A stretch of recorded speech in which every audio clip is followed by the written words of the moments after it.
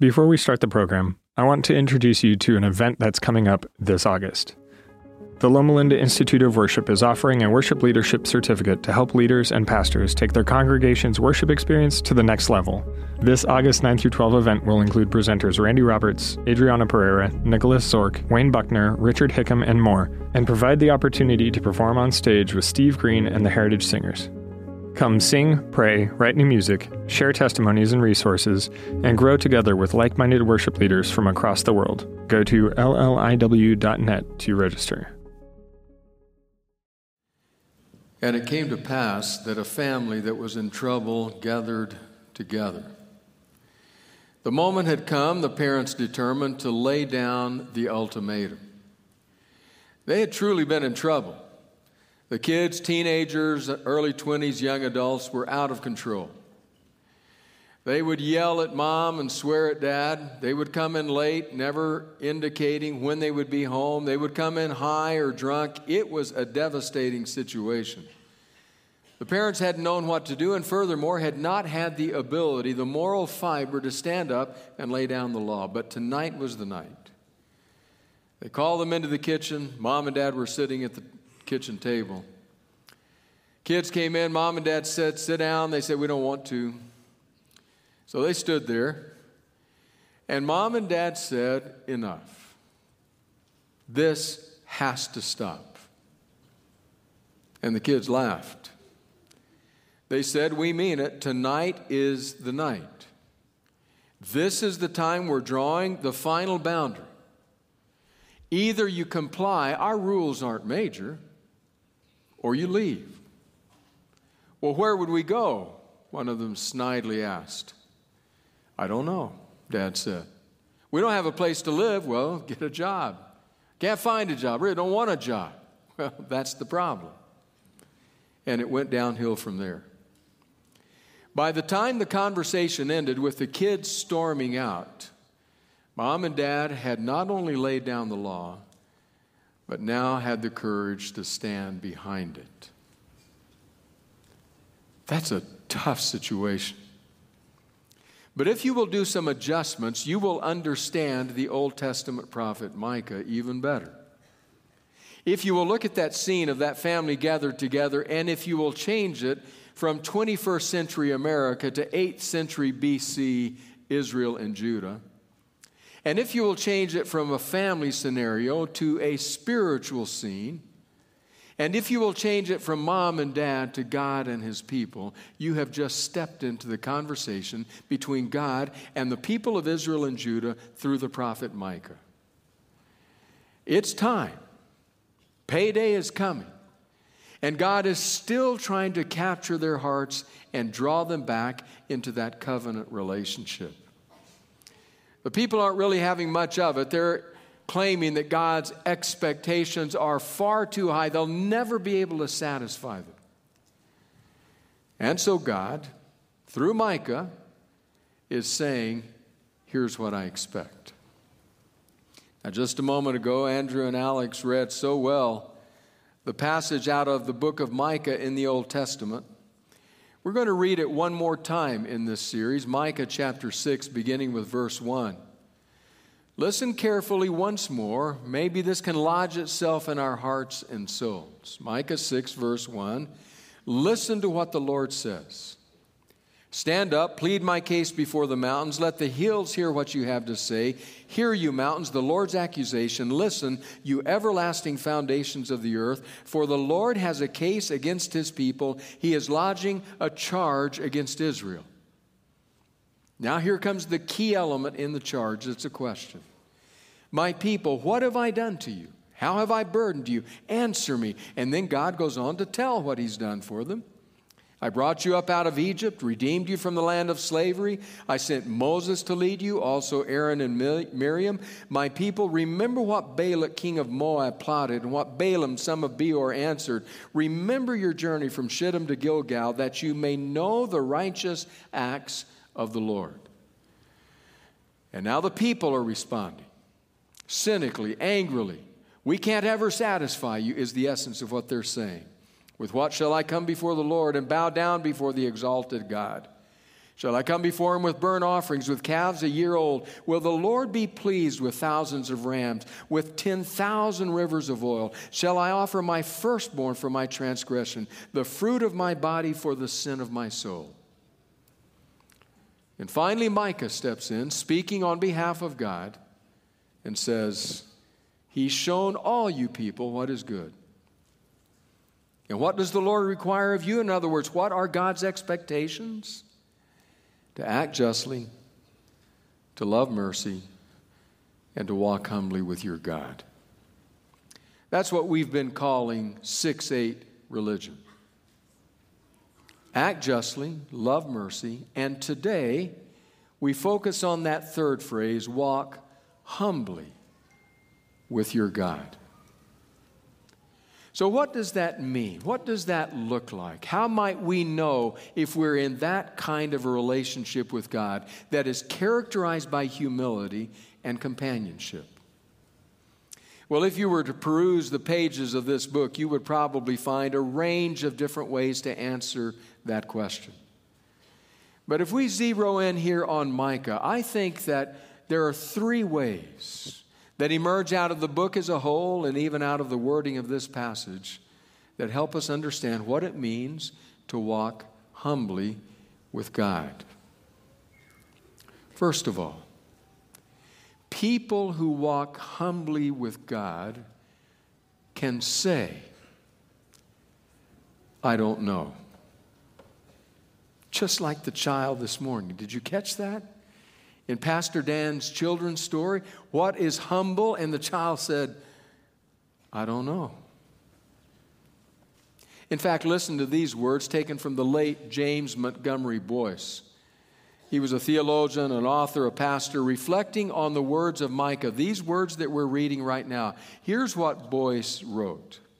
This final requirement is to walk humbly with God. Have you known Christians who are anything but humble in the way they go about business? I'm sure you have. Such people think they have all the answers, and they rightly bring the world's scorn upon themselves. We do not have all the answers. At best, we are part of the solution, and we may even be part of the problem. How can we who are sinners be anything but humble? How can we not desire above all things to walk humbly with God?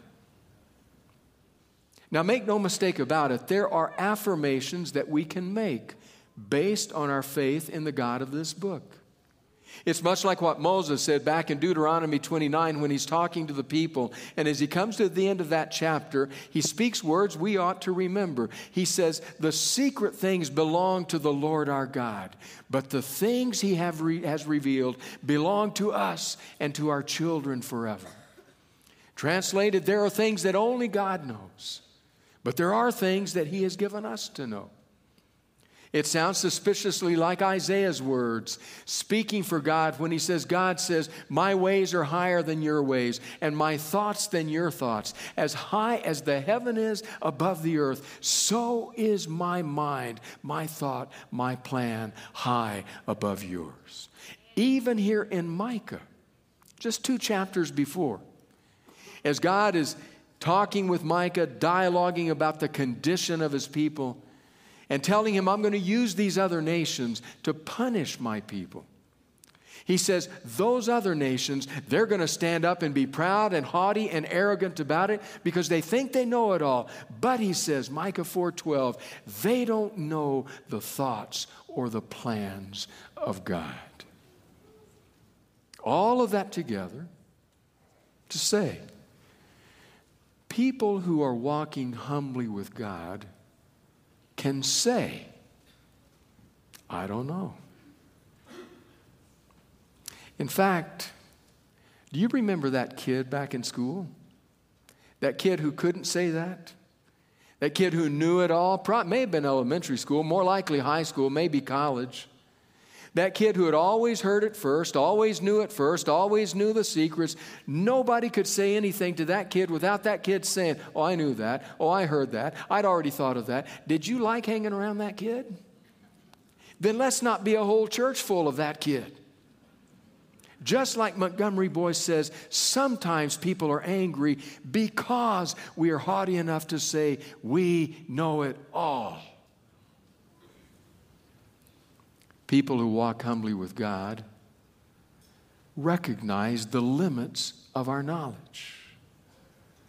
Daddy, how did Satan find evil in his heart when everything around him was perfect? I don't know. Mommy, when is Jesus going to come again? I don't know. Soon, I hope, but I don't know. Friend, you're a Christian. You go to church. Tell me, why did my child die when the child across the street in the same car lived? I don't know. There are limits to our knowledge. Two Stephens, Stephen Dubner and Stephen Levitt, write about this kind of thing. They are two economists. I want you to listen to what they have to say, and I want you to interact a little bit with their thoughts and see if you don't agree with their conclusion. So this is what they write. Imagine you are asked to listen to a simple story and then answer a few questions about it. Here, they say, is the story. So listen to the story. I'm going to ask their questions. I'm not going to ask you to answer publicly, but have the answer in your mind. Fair enough? So here's the story. A little girl named Mary goes to the beach with her mother and brother. They drive in a red car. At the beach, they swim, eat some ice cream, play in the sand, and have sandwiches for lunch. Okay, that's the story. Now there are 4 questions. Number 1, what color was the car? If you said red, you're right. Question number 2, did they have fish and chips for lunch? No, they had sandwiches for lunch. Question number 3, did they listen to music in the car? Answer's not available based on what we've been given. Question number 4, did they drink lemonade with lunch? No information available. Now back to the words of Dubner and Levitt. How'd you do, they ask. Let's compare your answers to those of a bunch of kindergartners who were given this quiz by academic researchers. Nearly all the children got the first 2 questions right, red and no. But the children did much worse with questions 3 and 4. Why? Those questions were unanswerable. There wasn't enough information provided in the story. And yet, a whopping 76% of the children answered these questions either yes or no. Kids who try to bluff their way through a simple quiz like this are on the right track for careers in business and politics, where almost no adult ever admits to not knowing something.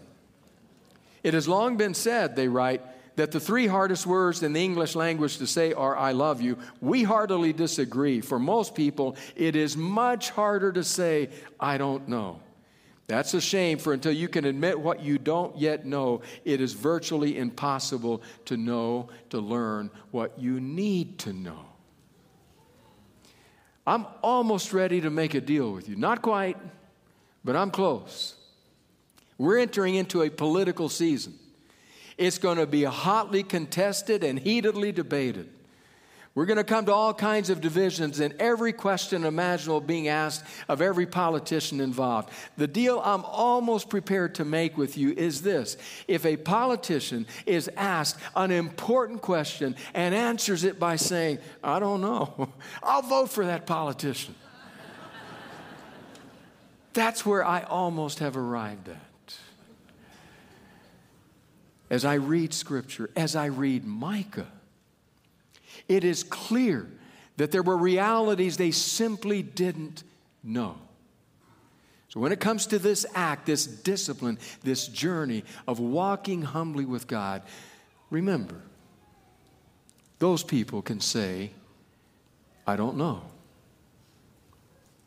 There's a second reality growing out of that phrase, walk humbly with God, Micah 6:8 religion. People who walk humbly with God can say, God comes first. God comes first. In fact, listen to the words of Old Testament scholar Daniel Simonson as he's writing once again about this very passage. Here's what Simonson writes. The key word in this verse is walk. We are to walk with God. Careful to what? To put God first. And to live in conformity with God's will. Our life pilgrimage is likened to a walk with God as our constant companion. That's what we speak of here at LLUC as the discipleship journey. He finishes by saying these key verses from Micah are about lifestyle, one's total outlook on life, and one's ethical values. Bottom line, if we are going to walk with God in humility, God comes first. There was another teacher who would come much later, who would sit on a mountainside speaking to his followers and their friends, and he would say to them, but seek first the kingdom of God and His righteousness, and all these other things, I'll see that you get what you need. Seek first. God comes first. Now, by saying that, we intuitively recognize that that means that I come second, or fourth, or 10th, or last.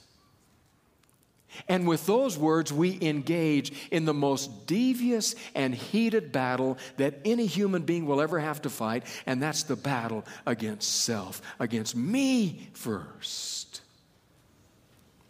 It's a devious battle, this call to humility, to putting God first. It's a devious battle because just when you think you have it won, you've lost it. Just when you say, oh, I finally achieved humility, it's gone. Just like that. Reminds me of the words of Swedish theologian Kirster Stendahl, New Testament scholar, who wrote about that very issue this way. Stendahl writes, there's a well-known story about a man who wanted to be humble. This man, says the story, was very happy when he managed to be humble. But then he was very sorry that he was happy that he was humble. And then he was very happy that he was sorry that he was happy when he was humble. You get the story. It's the most devious battle there is because when you fight that battle with self, with that sense, I come first. I need to take care of me. I'm taking care of number one. And then you say, okay, I need humility. When you think you've achieved it, you've lost it. It was Dr. Harry Ironside, great preacher from Moody Bible Church in Chicago, pastored there from 1929 to 1948. Well-known preacher of his day and time, and even since. He came to a point in his ministry when he felt like he had lost his humility, like there was too much self involved in what he was doing. And so he finally went to a friend who was actually an elder at his congregation and said, I'm struggling with this. What would you recommend me to do? Here's what the friend said. I recommend that you make a sandwich board sign that you can hang over your shoulders. One half of it hanging out here, the other half of it hanging here. And on that board sign, on both sides, write the plan of salvation from Scripture. Put it on, go to downtown Chicago, and spend the entire day walking around in the business district of downtown Chicago. Well, already Ironside didn't like the sound of where this was going. And yet he thought about it, pondered it, and finally decided, I think my friend has a point. And so he made the sandwich board sign, he wrote out the plan of salvation in Scripture, drove to downtown Chicago, put it on, and spent the entire day walking around with this on. Honestly, it was a pretty humiliating experience for somebody with his level of achievement. He finally got home that evening. And Ironside himself would later say, I took that sign off, and as I took it off and tossed it on the floor there, I caught myself thinking, he said, I thought to myself, there's not another person in Chicago that would do that. I mean, isn't that it? Right when you think, okay, I've achieved it, it's gone. It's a good thing of me to say God comes first. Isn't that good of me? And suddenly you realize God's not first. You are. It's not only a devious battle, it is also a battle most of us would rather not engage. C.S. Lewis had a friend and an acquaintance by the name of Sheldon Van Auken. Van Auken would go on to write a book entitled A Severe Mercy. But as he was coming to faith in Christ, he was corresponding with Lewis back and forth. At one point, Van Auken wrote a letter to Lewis in which he said, the most repugnant, and that's the word he used, I find the most repugnant reality in Christian faith to be humility. The bended knee. Van Auken says, that's repugnant to me. And if we're honest with ourselves, we probably each have those moments when we would do anything not to choose the way of humility. But for those who walk humbly with God, they're able to say from the heart, God comes first. So the question becomes, how does one become more humble? How does one achieve that? This devious battle that we don't even want to fight. Well, I think Phillips Brooks, another preacher from yesteryear, had it exactly right when he spoke an answer to that question with these words. He says, the true way to be humble is not to stoop until you're smaller than yourself, but to stand at your real height against some higher nature that will show you what the real smallness of your greatness is. In other words, if you want to be humble, don't try to do so just by acting and putting yourself down and there's no worm worse than me and all of that. Just stand up to the full height of who you are next to Jesus. It has a rather humbling effect. It's kind of like if you say, I hate to say this, but I'm a really good basketball player, and then someone says to you, really? Why don't you do a little one-on-one with LeBron James? Let's see how it works out for you. What if you say, sports like that are not my thing, but I'm an incredibly good chess player. And somebody else says, well, sit down here across the chess table from Garry Kasparov. Just play a little match with him. I've spent years refining cello. I'm confident I can play any piece. Have you met Yo-Yo Ma? Maybe you all could do something together. It has a humbling effect. You're not putting yourself down. You're just facing reality.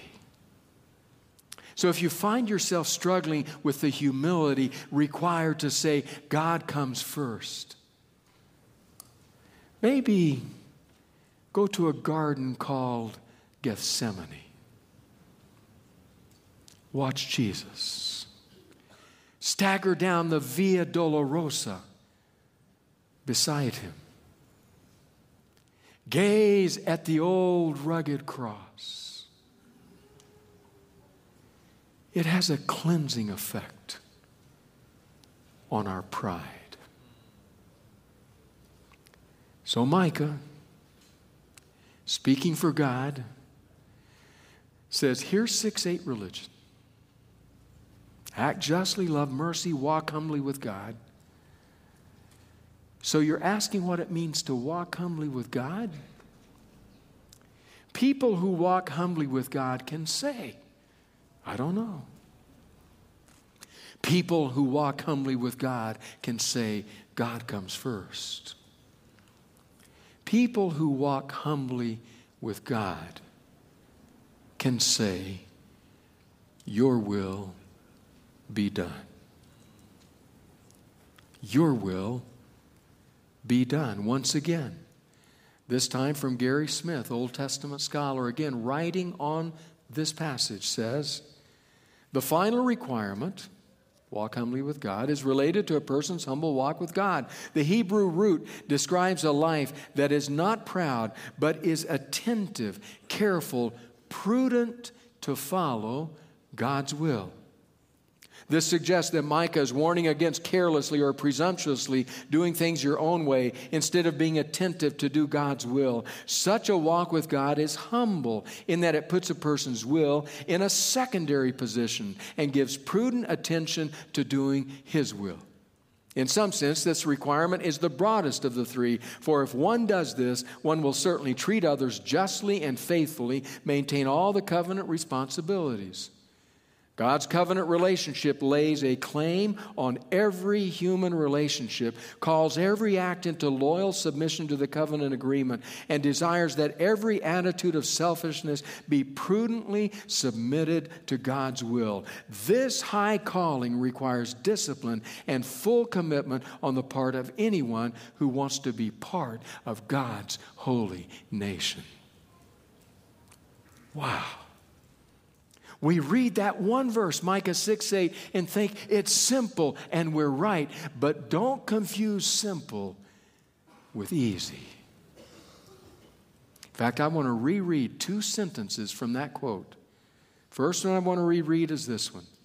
The Hebrew root describes a life walk that is not proud, but is attentive, careful, and prudent to follow God's will.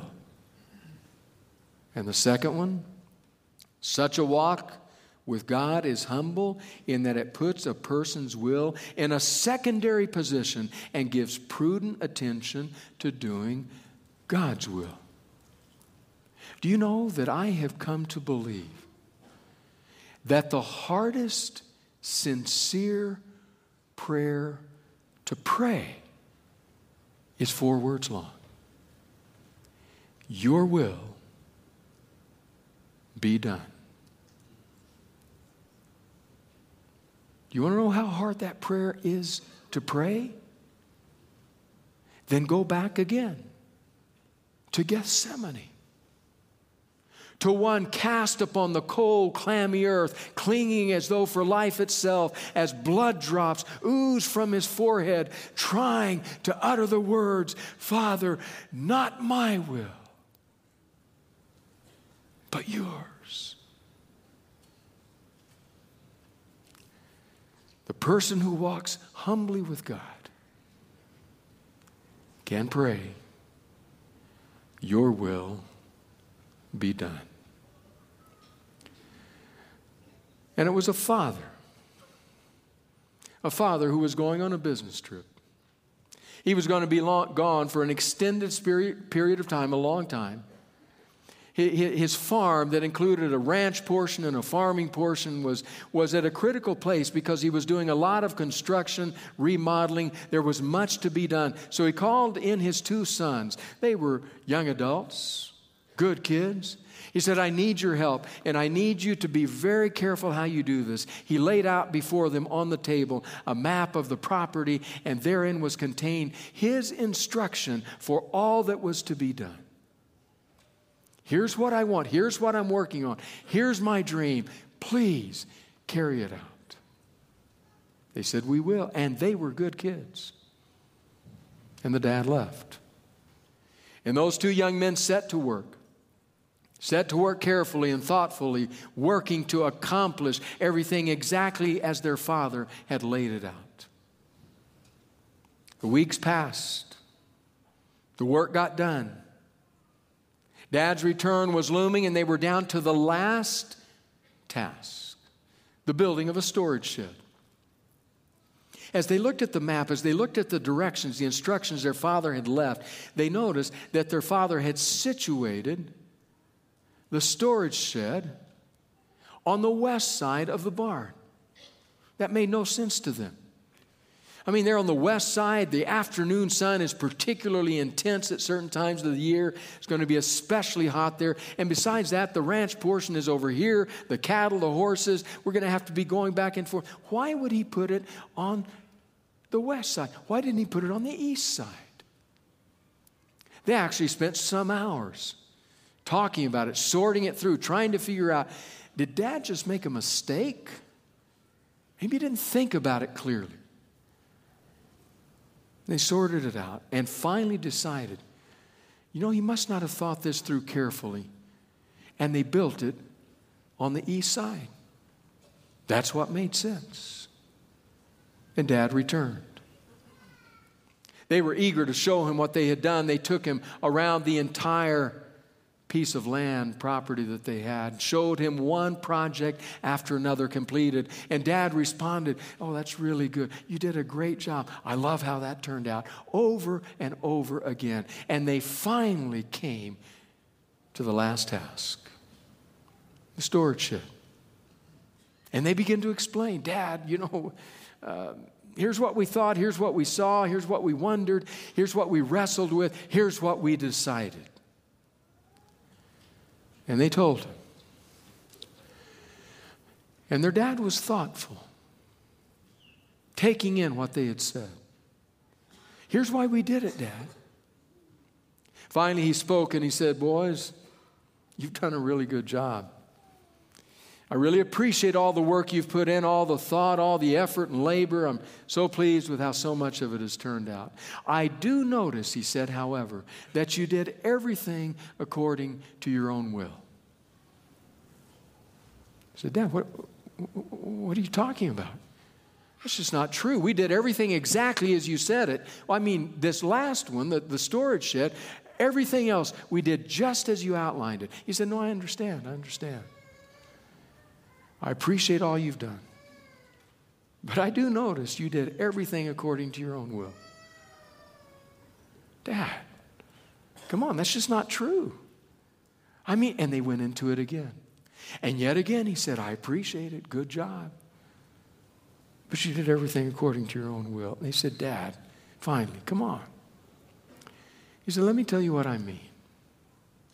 All this work, all these plans that I laid out, you did everything just as I requested, as long as it made sense to you.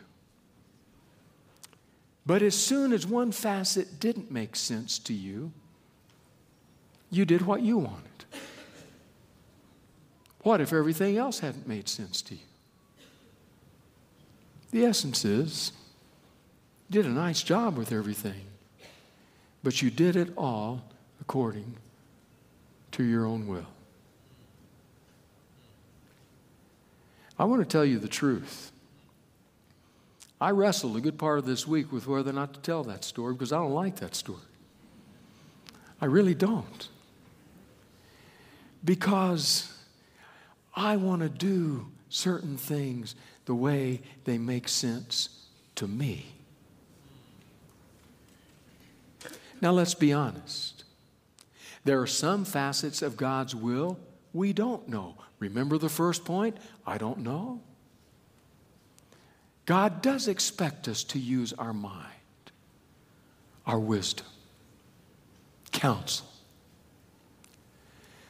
But there are other facets of God's will that are clear. And that's where the test comes. Am I humbly walking with God? Because if I am, I can say, "Your will be done." That's 6-8 religion.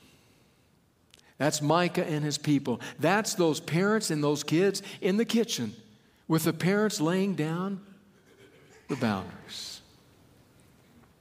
It's a whole different approach to religion than the people of Micah's day were interested in. They wanted all kind of ceremony and ritual. And God responds by saying, no. Act justly, love mercy, walk humbly with your God.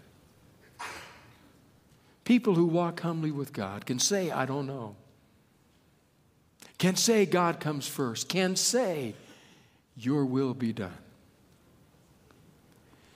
It's a deep, demanding approach to religion.